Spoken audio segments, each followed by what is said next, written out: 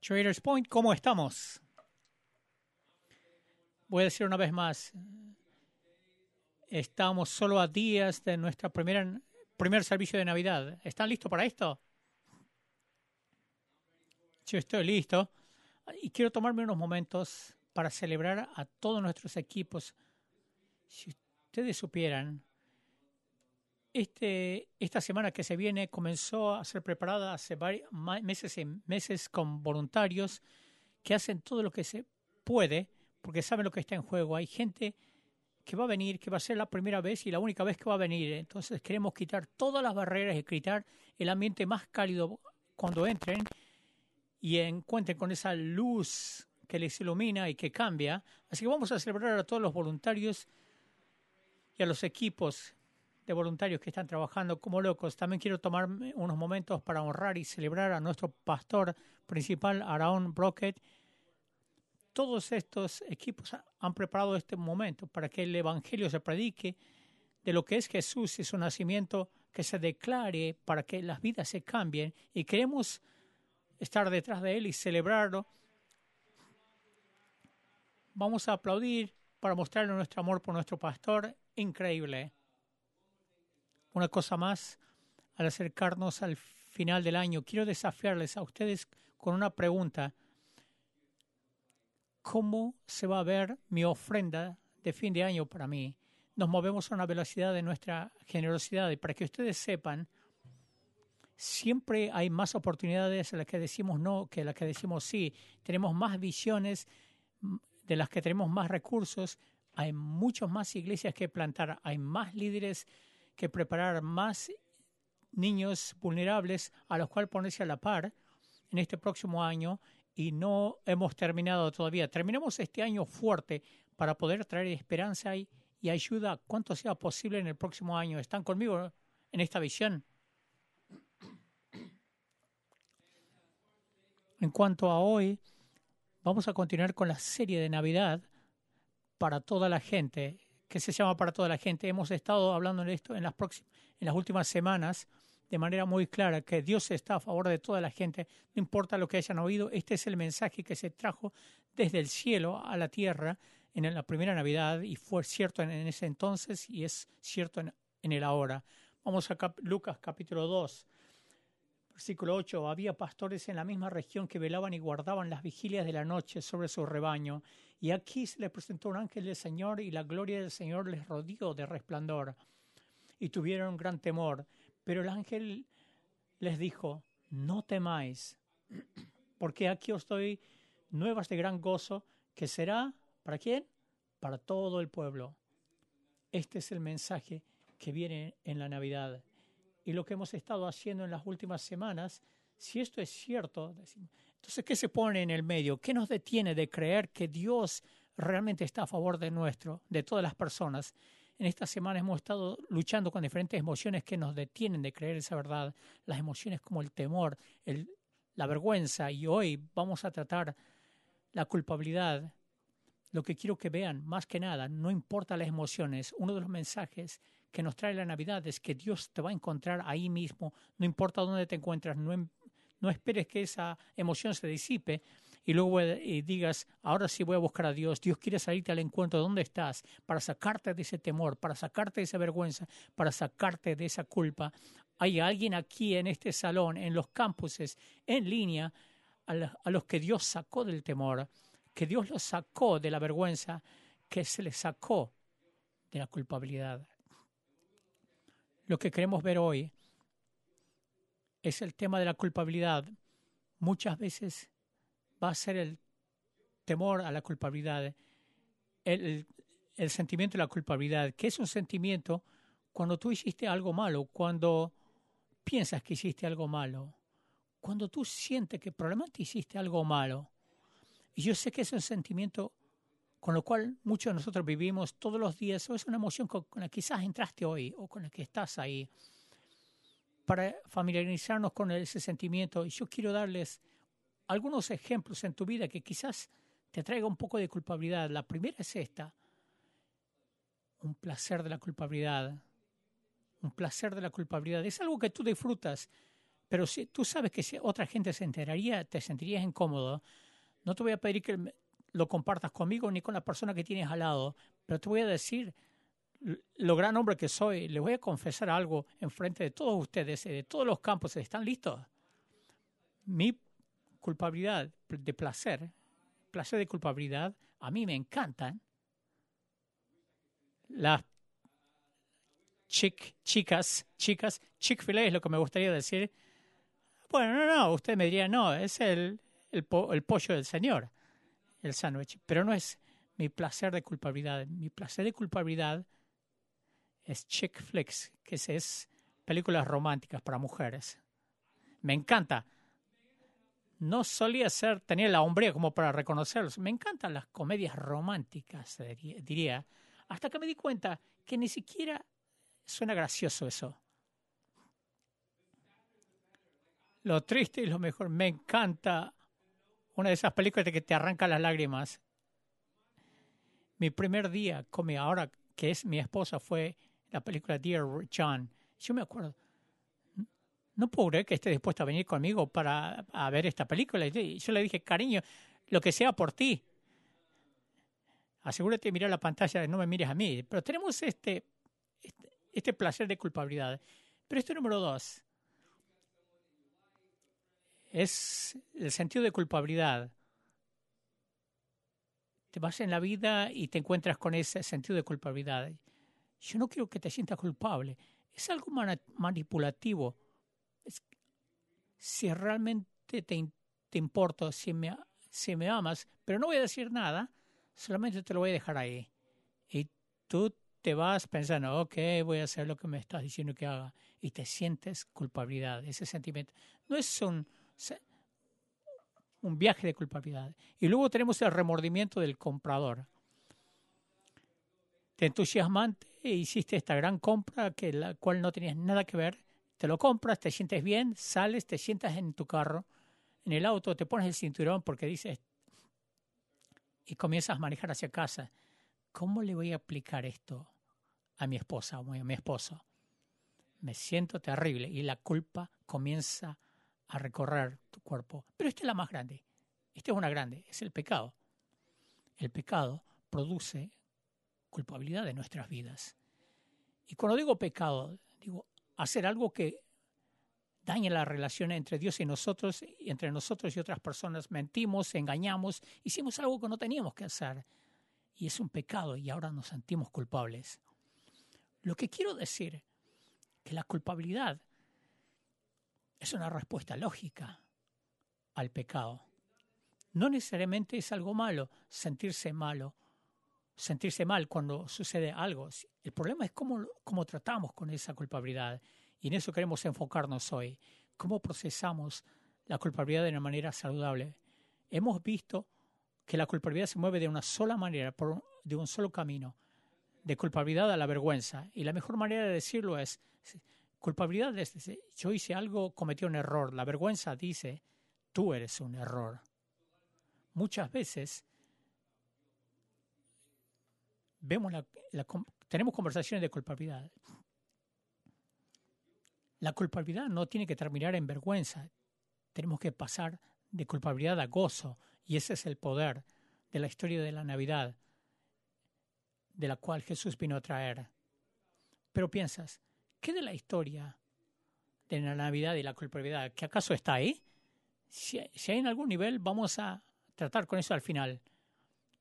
Pero vamos a ver este sentido de la culpabilidad al principio de la Navidad. Luego dice, no es como que dice, luego José y María se sintieron culpables, pero cuando leemos son gente de verdad, reales, no son personajes de ficción que vivieron perfectamente. Son como tú y yo, que tenían emociones reales que recorrían por sus cuerpos. Miren estos ejemplos y pónganse ustedes ahí con ojos frescos y digan, si eso fuera yo creo que habría sentido culpabilidad.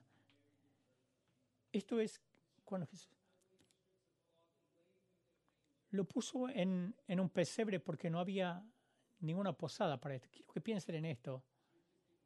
Acaba de dar a luz a su primer hijo. Está en un lugar que no es su casa.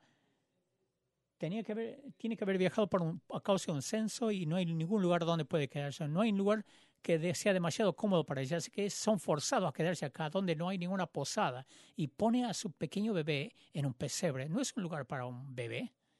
Piensen en eso como padres. Poner a tu hijo ahí. ¿Qué estarías pensando?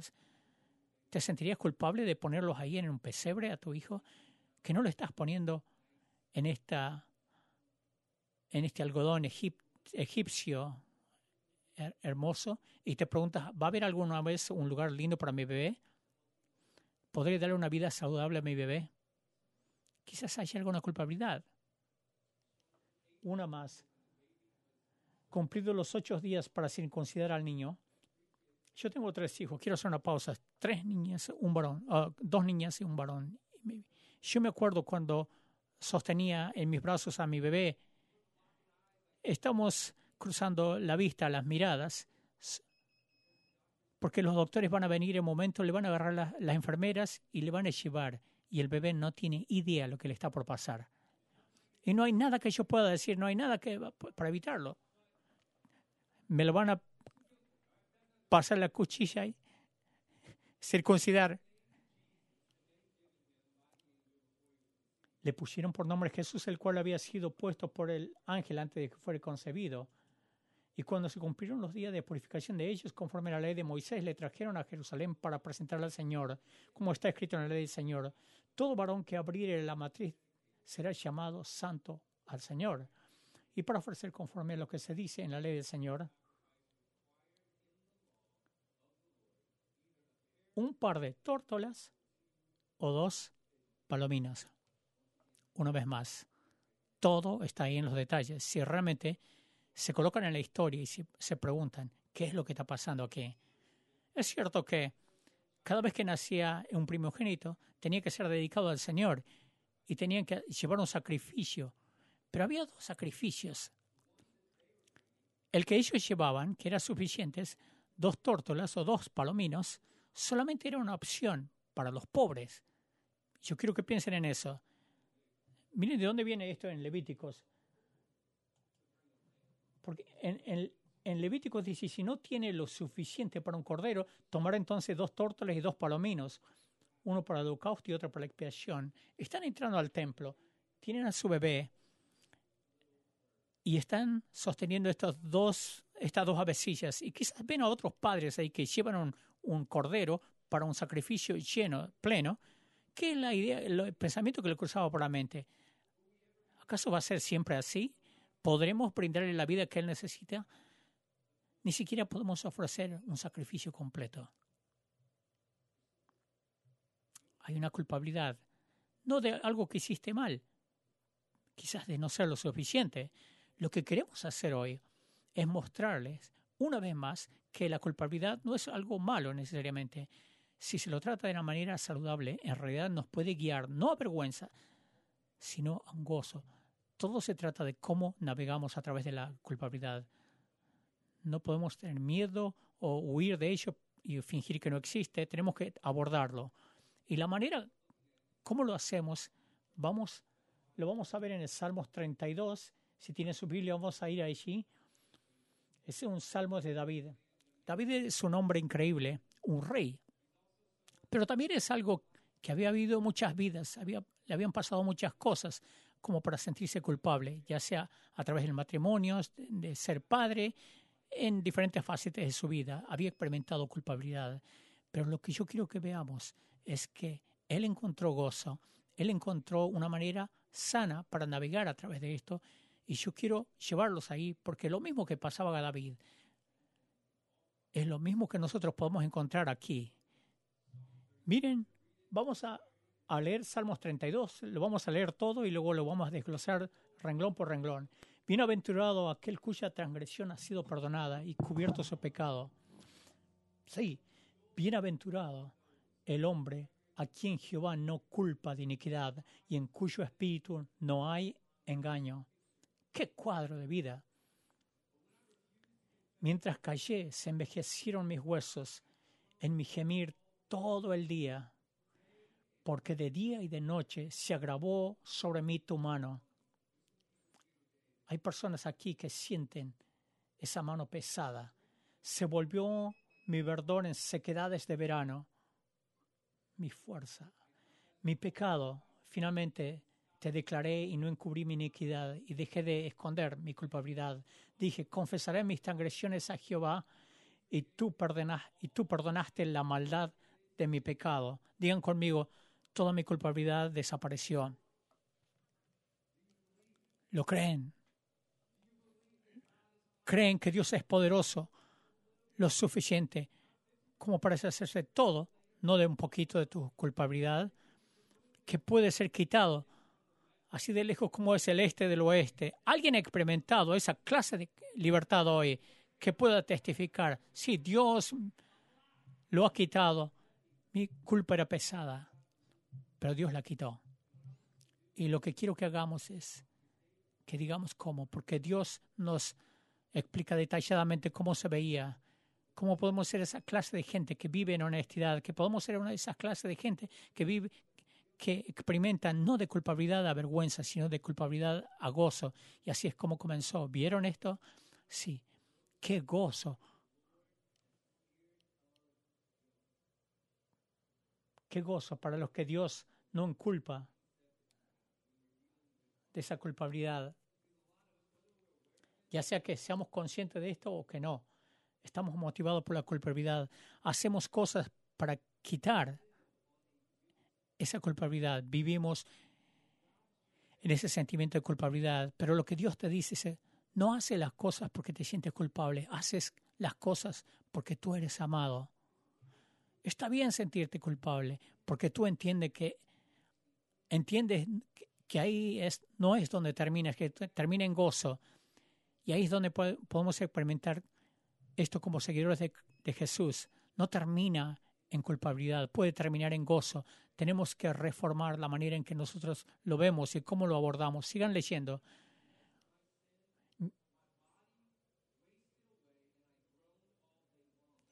Cuando confesé, ¿sí? Mientras callé se envejecieron mis huesos en mi gemir todo el día. Nunca va a salir. La verdad es que la culpabilidad puede llegar a cobrarse un precio físico y emocionalmente. La gente alrededor tuyo lo va a notar. No hay manera de esconderlo. Esconderlo y fingir que va a desaparecer, que de alguna manera nuestro cuerpo lo va a absorber, es simplemente no es cierto. Simplemente no es cierto. Tenemos que encontrar una manera de tratarlo, cómo entregarlo de una manera saludable. Miren esto, lo que dice. Porque día y noche tu disciplina estuvo sobre mí. Mi fuerza se volvió mi verdor en sequedades de verano. Deja de esconder tu culpabilidad. No puedes huir, no puedes esconderte, no puedes fingir. Pero Dios nos da exactamente lo que necesitamos hacer con esto. Tenemos que confesarlo. Tenemos que sacarlo de nosotros. Les quiero dar algo que espero que vaya a reformar la manera que ustedes tratan con la culpabilidad en sus vidas. Que la culpabilidad sea el vehículo que te lleva a la gracia de Dios. Lo voy a repetir, que la culpabilidad sea el vehículo que te lleva a la gracia de Dios. Una vez más, la culpabilidad es un vehículo, no una casa. Tú no vives ahí, no te quedas a vivir ahí. La culpabilidad es un vehículo, es como un conductor de Uber. Viene, te recoge, te lleva a la gracia de Dios y luego le saludas a Dios. Dios va a tratar con eso. ¿Cómo lo trata Él?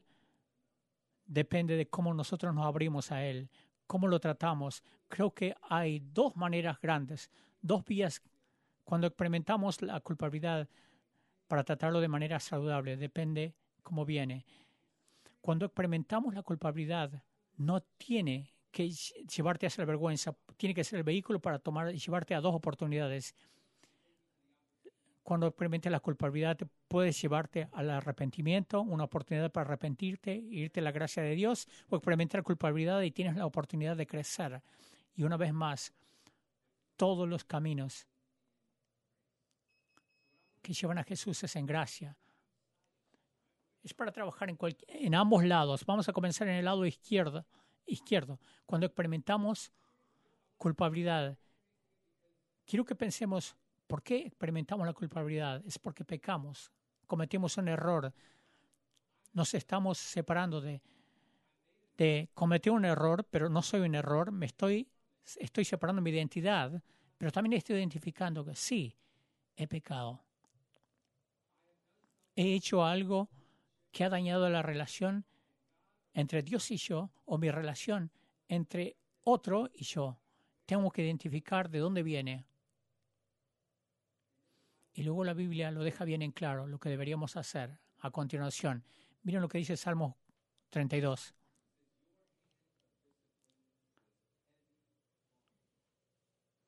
Porque día y de noche se agravó sobre mí tu mano. Esa mano es una mano amorosa. Te va a guiar hacia la gracia de Dios. Yo creo que es muy similar a lo que nosotros vemos en 2 Corintios. Probablemente están familiarizados con esto.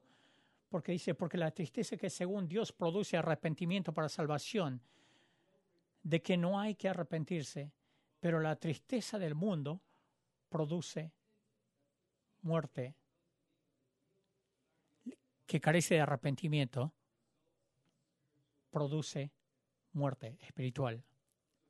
Si volvemos otra vez acá a este diagrama y dice yo me hago cargo, sí cometí un error, lo siguiente que tenemos que hacer es arrepentirnos. Me voy a arrepentir, me voy a volver de lo que hice y voy a cambiar a 180 grados y me voy a mover en la dirección opuesta. Eso comienza el proceso del arrepentimiento, identificar que he pecado. Y luego la clave de esto se encuentra en la confesión. David lo menciona en el Salmos 32.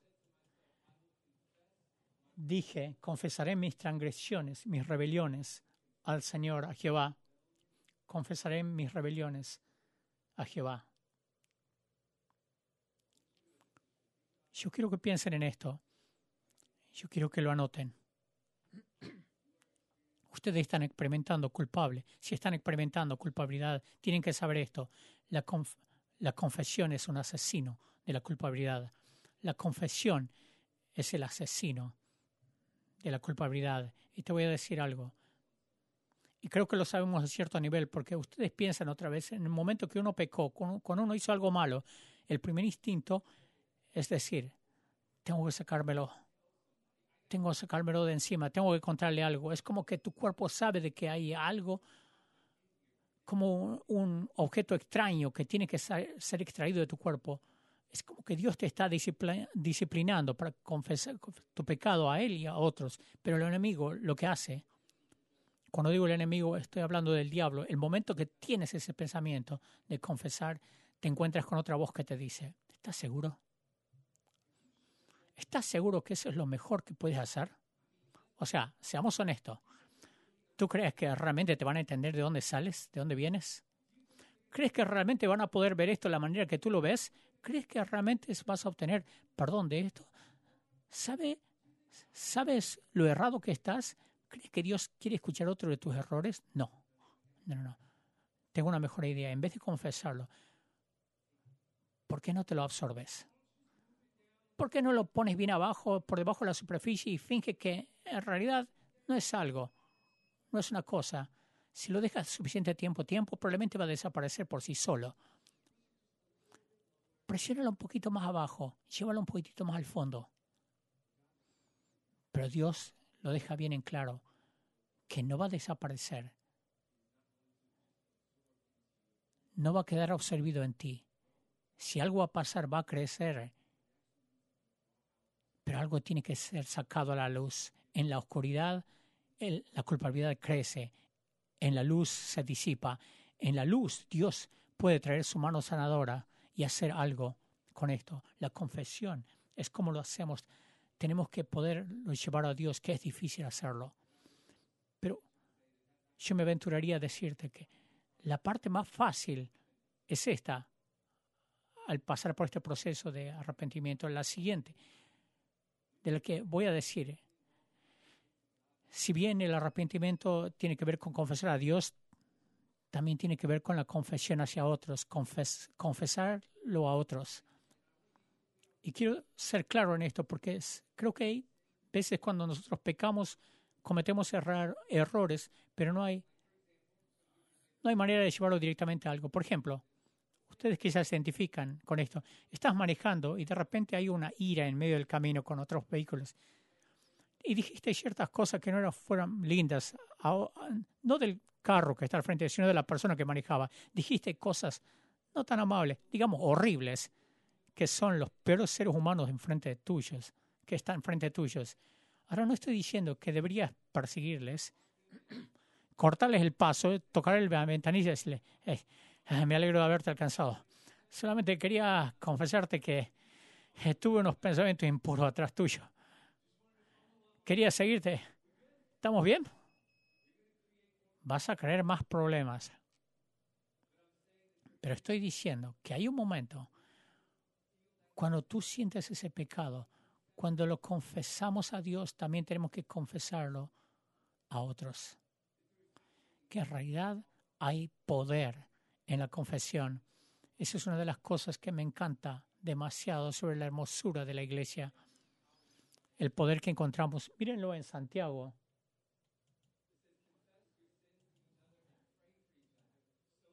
Confesad vuestras ofensas unos a otros y orad los unos por los otros para que seáis sanados. La oración eficaz del justo puede mucho.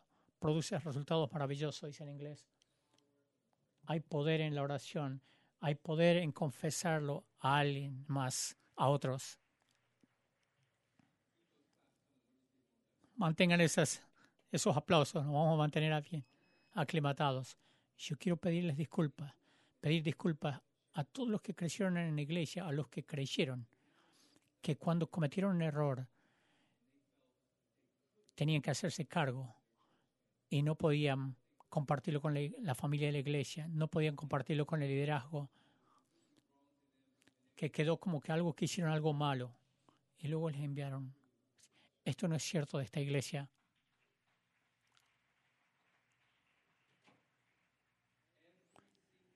Cada domingo en particular tenemos gente en cada sala, en cada servicio, donde ustedes pueden ir y compartir, sea lo que sea por lo que están pasando, sea lo que sea el pecado por el que están pasando, y les prometo que no se van a encontrar con un juicio, con una crítica, sino con una esperanza que solamente se puede encontrar en Cristo.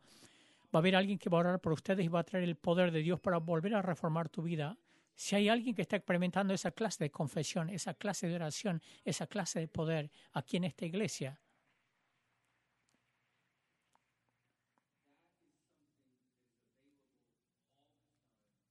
eso es algo que va a estar disponible siempre, todo el tiempo, en cada uno de los campos. Y solo se pone más difícil desde acá. Voy a hablar ahora que cuando pecamos, hemos hecho para dañar la relación, algo para dañar la relación con alguien, nos hemos arrepentido, hemos confesado a otros. Ahora ahora tenemos que confesar a la persona.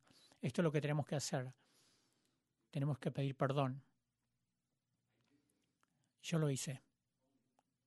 Hazte cargo, no pongas excusas. Ninguna razón por lo que hiciste. Yo lo hice. Soy culpable.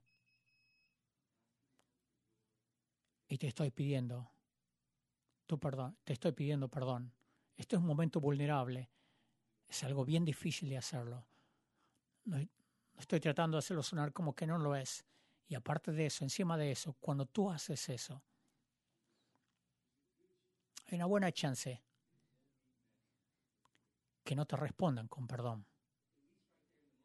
Por lo menos en ese momento. Quizás más adelante sí, pero en ese momento tienes que estar listo, que quizás no recibas ese perdón de esa persona. Y está bien.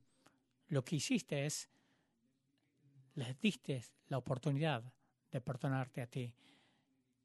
Te diste la oportunidad a ti de confesarlo y seguir el plan de Dios de cómo tratar con la culpabilidad. Pero te puedo decir, cómo lo reciban o cómo respondan, todavía hay buenas noticias al otro lado. Porque quiero que vuelvan a mirar a este gráfico. Tenemos culpabilidad, nos arrepentimos y termina en la gracia. No termina en juicio. Dice que Dios es fiel para perdonarnos. Dios es fiel para extendernos gracia. Dice que Dios es más grande que nuestros sentimientos. Aun cuando tú te sientes culpable, podemos confiar que la gracia está a favor nuestro del otro lado. Que el perdón que nos impide de ir a Dios ya es tuyo. Que eres un seguidor de Cristo. Dios sabe que vas a tropezar, que vas a caer, pero tienes que escuchar esto hoy. Hay una gracia que te espera después de la confesión. Amén. Un lado. Tengo otro lado para ustedes. Un lado más. Este primer lado al que estamos viendo es la culpabilidad para arrepentirnos. Esto es algo cuando hicimos algo mal. Y creo que todos sentimos esa clase de culpabilidad. Pero me aventuraría a decir que hay otro lado cuando experimentamos la culpabilidad. Muchas veces esto ocurre cuando hay una oportunidad de crecer. Déjeme explicar esto, especialmente para los seguidores de Cristo. Cuando recién comenzaron a salir a Cristo, pasan de este lugar de no conocer a conocer mucho más. Antes de comenzar a Cristo, quizás pensabas que era bastante bueno, no sentías ninguna culpabilidad. Te sentías motivado por el amor, que Dios te puede amar tanto. Comenzaste a seguir a Cristo y luego entraste, miraste la palabra de Dios, la luz a la que Dios te había llamado, y es una vida grandísima. Es una vida mucho mejor de la que vivías y dijiste, me siento un poco culpable. No necesariamente es pecado, pero como te estás mirando tu vida ahora, y dices, yo pasé mucho tiempo mirando televisión. Hallmark tiene otra película para mujeres, yo pasé mucho tiempo mirando deportes. Ustedes no se la creyeron esa, ¿no? De mí. Pasé mucho tiempo paseando por los medios sociales. Cuando se trata de disciplina espiritual y empiezo a ver a mi vida, ojalá yo pudiera pasar más tiempo leyendo la palabra de Dios. Ojalá tuviera más dedicación en oración o en el grupo. Ojalá fuera más dedicado en cuanto a ir al grupo con mi dinero. Siento un poco de culpabilidad en ese lado. ¿Alguna vez seré suficiente? ¿Alguna vez podré lograrlo? Y yo diría para muchos de nosotros, cuando experimentamos la resistencia del crecimiento, permitimos que nos vuelva a empujar hacia la culpabilidad y nos alejamos y decimos, esto es lo que somos, nunca vamos a poder hacer esto. Estoy cometiendo otra vez ese error, Pero escúchame. Que la culpabilidad sea el vehículo que nos lleva a la gracia de Dios. Quiero que hagamos este giro. ¿Cómo abordamos nuestra vida? Vivimos deseando, ojalá hubiera hecho más. Por favor, otra vez estoy cometiendo el mismo error. Soy un metepata, y no importa cómo lo digas, te va a llevar a la culpabilidad y te vas a sentir miserable de ti mismo. Pero ¿qué sí? En vez de decir, estoy cometiendo un error, si tú dices, estoy creciendo, no estoy metiendo la pata, no estoy retrocediendo, estoy creciendo. Si hay dolores de crecimiento, pero fui hecho a la imagen de Cristo, la mano de Dios está en mi vida para moldearme y para darme forma. Sí, no es bien bonito, pero no estoy retrocediendo, sino que estoy cayendo en la gracia de Dios. Piensen en esto.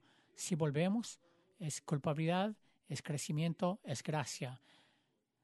Es la gracia de las que nos quedamos cortos.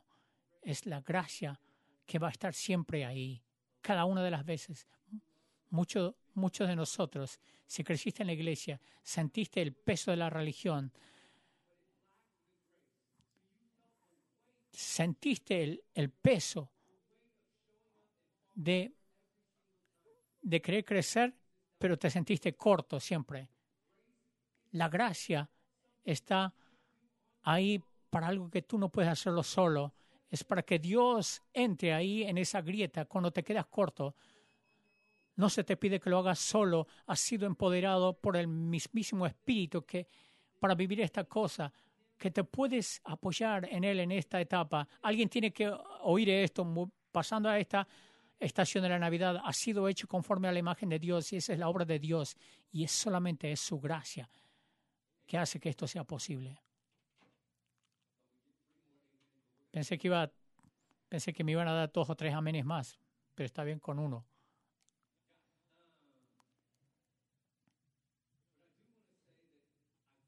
Pero quiero decir, que quizás cuando veas este cuadro, tienes que escuchar algo específico. Quizás no lo escuchaste en este diagrama, en este cuadro. Estás experimentando culpabilidad en tu vida a causa de algo que te hicieron a ti. Tú eres una víctima. No es tu peso para que tú lo lleves. No es tu culpa.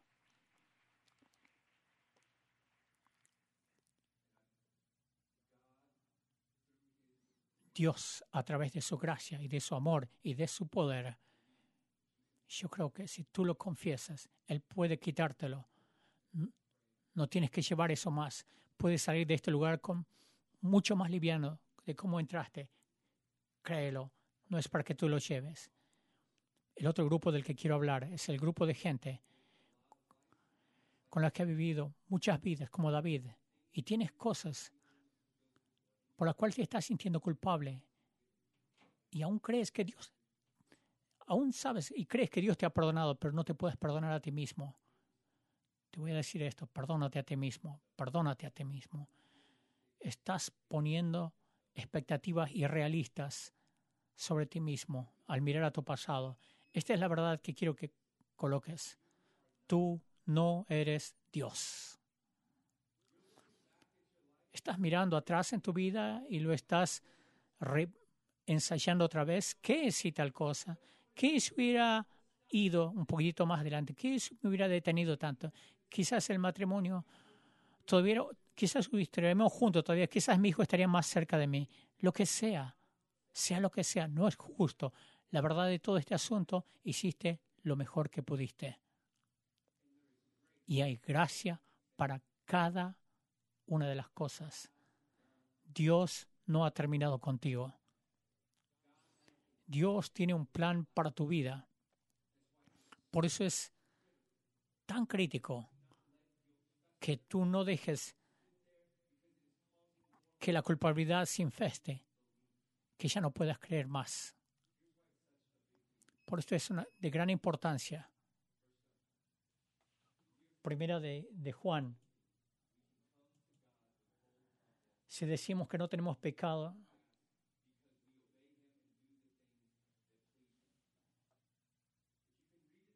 si pueden leer esto, si no se siente, podemos venir a Dios. Si nos sentimos culpables, no venimos a Dios. El diablo ha tejido una tela de araña para hacerte creer que es culpa tuya, que podrías haberlo hecho mejor, para impedirte que llegues a Dios. La verdad es que tú no eres Dios. La verdad es que la gracia se te ha extendido a ti y tú tienes que perdonarte a ti mismo. Dios tiene un plan. Dios vino no solamente para tratar con el sentimiento de la culpabilidad, que Él hubiera hecho con eso mismo, solamente para quitarte la culpabilidad. La primera Navidad no era quitar la culpabilidad, sino la pronunciación de la culpabilidad. Yo quiero que piensen, cuando viene de un juez estas palabras, le declaramos culpable. Ha quebrantado la ley y ahora está bajo la pena de la misma. Eso fue todos nosotros. Todos pecamos. Todos fuimos destituidos de la gloria de Dios. Ninguno es justo, ni siquiera uno. Todos nosotros somos culpables. ¿Cómo el culpable se vuelve inocente? Solamente es por la gracia de Dios, que es la gracia de Dios que puso sobre nosotros. Así es como Dios lo hizo. No que podamos vivir a la altura de su ley. Él envió a su único hijo. Y Jesús se puso bajo la ley por un tiempo y vivió la vida perfecta que nunca nosotros pudiéramos haber vivido. Y a los 30 años de edad, cuando comenzó su ministerio, comenzó a enseñar y a sanar y a compartir el reino de Dios que había llegado, que estaba disponible para todos. Inocente en cada forma, nunca quebrantó ni una sola ley. Sin embargo, todavía fue arrestado y acusado falsamente. Fue llevado ante Pilato. Querían que este hombre fuese crucificado, inocente. Aún Pilato pensó esto. ¿Se acuerdan de esto? Luego Pilato dijo a los principales sacerdotes y a la gente: ningún delito hay en este hombre. No hizo nada malo. Fue inocente hasta el final. Pero la multitud no estaba satisfecha con esto. Aún siguieron gritando y cantando: crucifícalo. Y así lo hicieron. Nuestro Salvador fue llevado y clavado a una cruz, donde fue asesinado. Yo quiero que piensen de esto. De esa cruz él fue bajado y se lo colocó en una tumba que ni siquiera era la de él. Fue una tumba prestada de un hombre, de un pesebre prestado a una tumba prestada, de ropas, de trapos que le envolvieron cuando nació. Ahora estaba envuelto en trapos en una tumba al morir. Piensen en esto. El cordero que no pudo pagar su familia cuando él nació, él se volvería el cordero de sacrificio que el mundo no podría pagar, que lo necesitaba desesperadamente. Dios pagaría el costo porque solamente él podía hacerlo.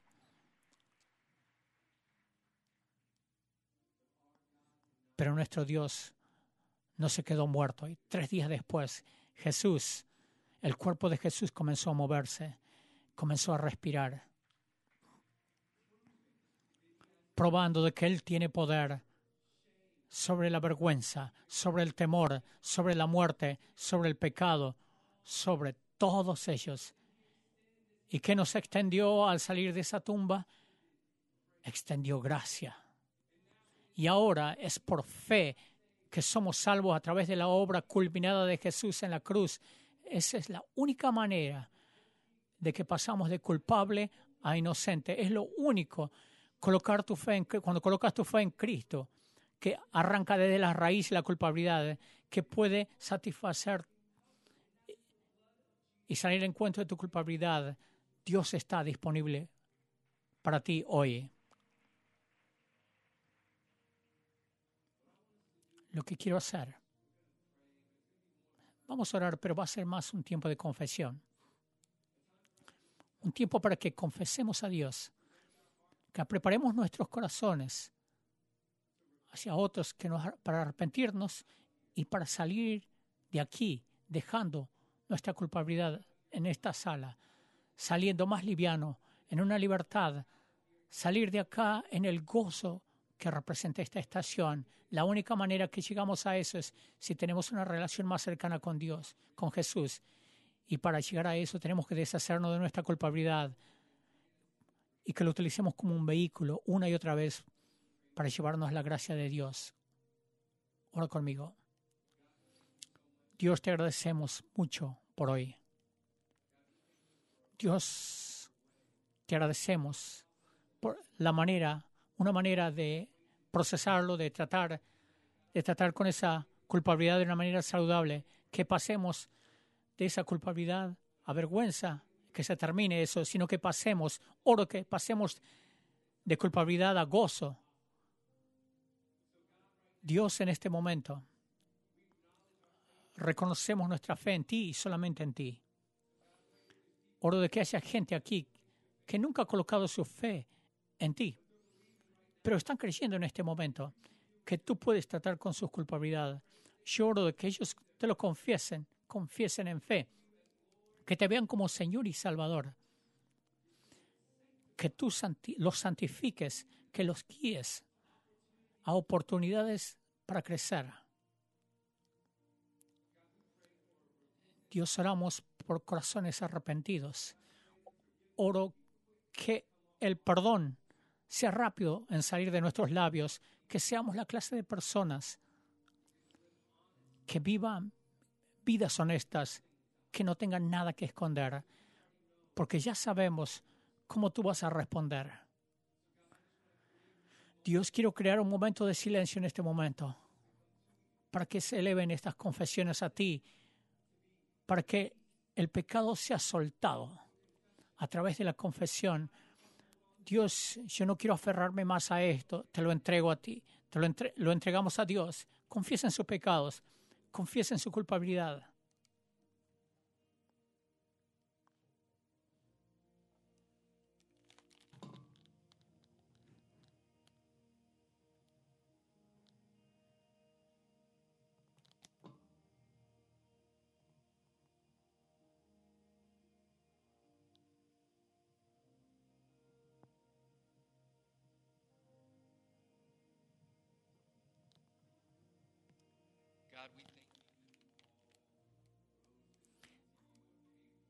Todos los caminos que guían a ti están pavimentados con gracia, ya sea que sea por arrepentimiento. Estamos creciendo. Es la gracia que nos hace volver, que nos hace crecer a tu imagen. Y lloro por la gente que va a estar pasando a tu reino por primera vez y que se levanten con la cabeza bien erguida, como hijos e hijas, libres de toda culpa que los retenía. Y Dios, lloro de que nos paremos en tu reino, reconociéndote a ti como el Rey sobre todo. Tú reinas, Rey Jesús. Dios, toda rodilla se doblará y toda lengua confesará, tú eres Rey. No vamos a esperar hasta que llegue ese día. Voluntariamente nos vamos a parar y vamos a gritar voluntariamente y voluntariamente nos vamos a apoyar en tu gracia y reconocer que tú eres el Rey, nuestro Señor y Salvador, Jesucristo. Es en tu nombre que oramos. Amén.